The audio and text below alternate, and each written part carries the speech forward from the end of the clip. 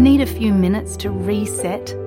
Great Minds is a podcast from SBS that guides you through different meditation styles from around the world. Listen wherever you get your podcasts.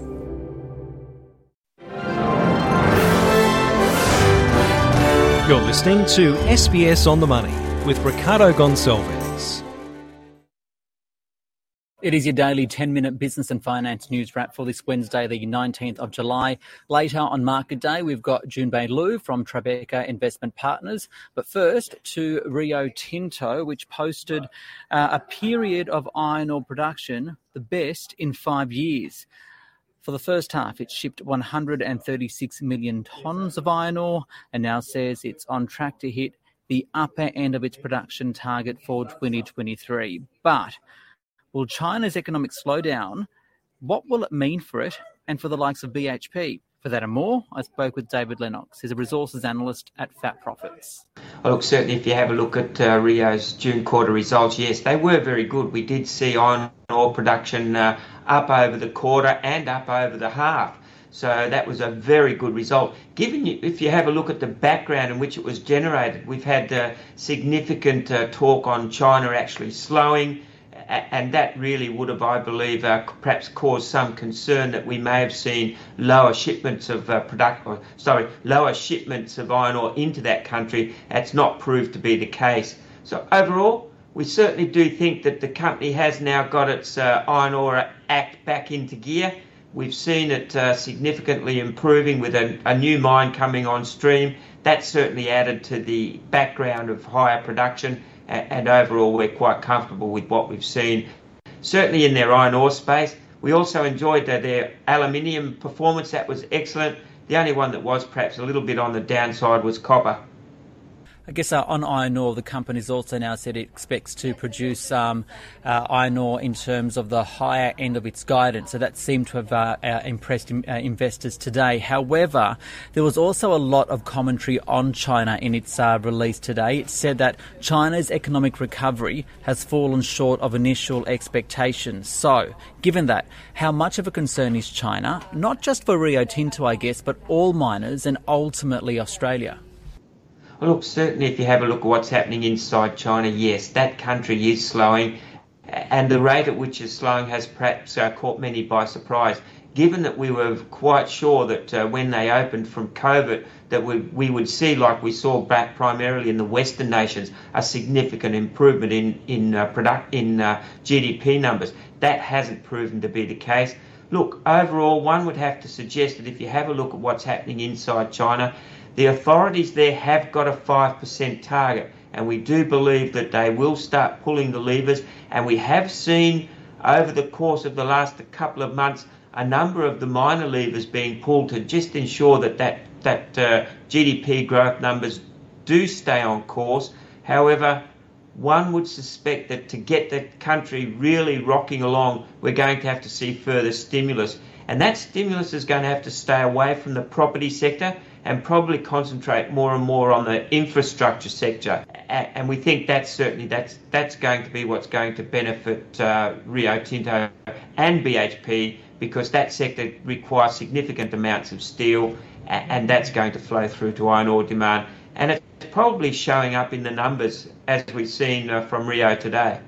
Right, iron ore prices fell 12% over the quarter. Putting all of the above together, what do you think this will ultimately mean when it comes to reporting season for the iron ore miners, which kicks off next week with Rio Tinto?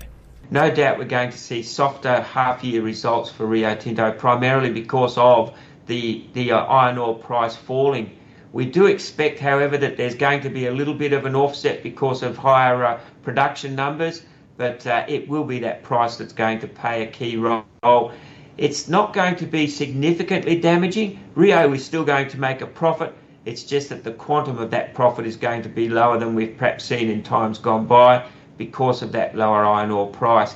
Overall, however, if we are right, we do see China continuing to twig the stimulatory levers, and we see that country heading back towards 5% growth, which is what they're targeting. Then we expect to see significant improvements in volumes over the remainder of the year. And that's probably what Rio is quite comfortable to do. They bought into production a new mine. So from that point of view, they're not sitting on their laurels thinking that China's not going to demand iron ore. They're expecting further demand increases, not only this year, but probably in the years to come. And that's what happens when you see such a big economy continuing to actually grow. Finally, another upside in the report, though, higher lithium prices. How is the market primed for activity there?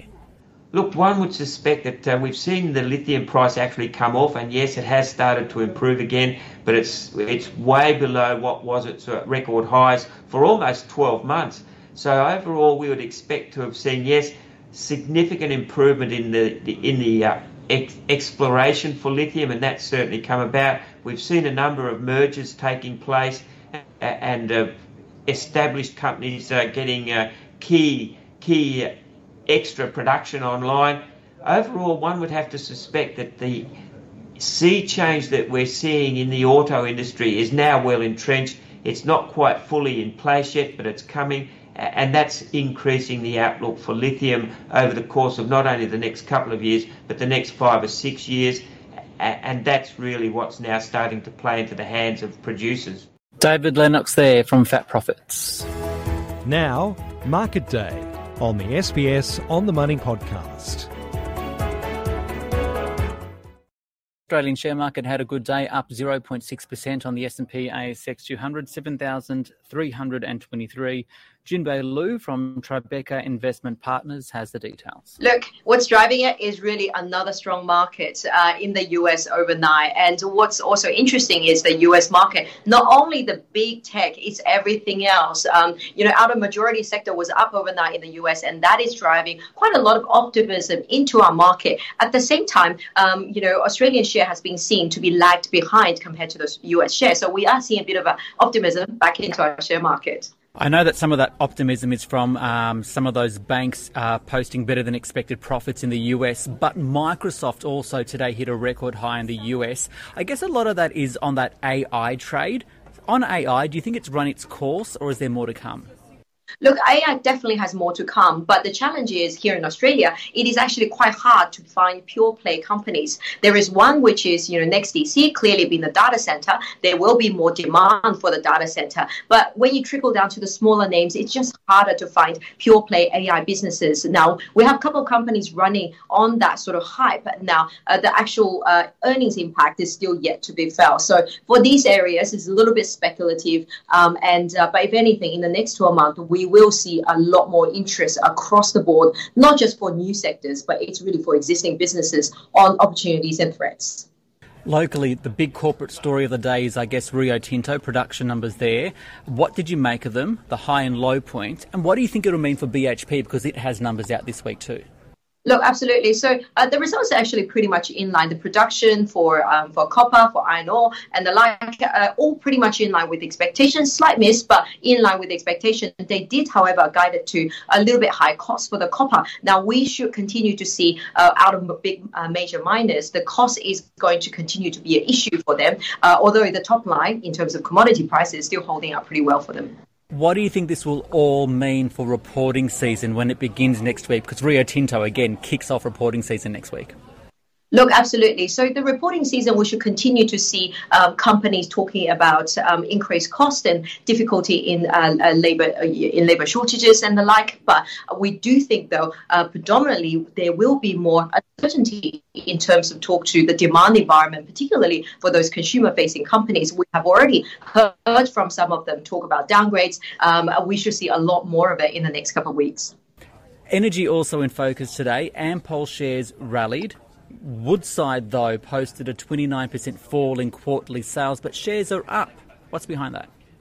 I know. So it obviously looks quite strange. Why is that the case? Look, it's the reason the earning fall is quite significant is because LNG prices has fallen in the last quarter, but the production number is pretty much in line, and then the outlook for costs and production is pretty much in line. So with the prices now actually recovering from lows, we do expect the analysts will keep the earnings as they are. So share price has underperformed with the other peers that's in the mining space. So investors piling back in for a resurgence in the oil prices.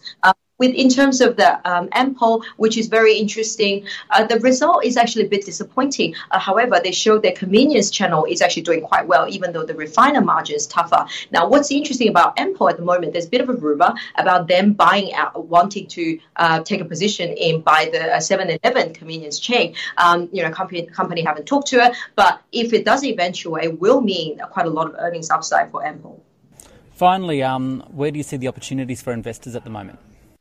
Look, at this point, the best opportunity and the most lowest risk and most defensive buy in this market is actually CSL. Very to look past the cheap share prices. The share price has fallen from above $300 to now below $270 on the basis of tiny earning adjustment because of currency and number of one-off issues. Now, this company is a healthcare business, will deliver the highest growth within the healthcare space over the next 3 years, and it's recession-proof. To me, this is almost a no-brainer for investors to really pile into that one. Jun Bei Liu there from Tribeca Investment Partners. This SBS On The Money podcast is provided for informational purposes only. The content on this podcast should not be understood as constituting advice or a recommendation. It is not personal advice and does not consider your personal circumstances or objectives. You should contact a licensed professional before making any financial decision.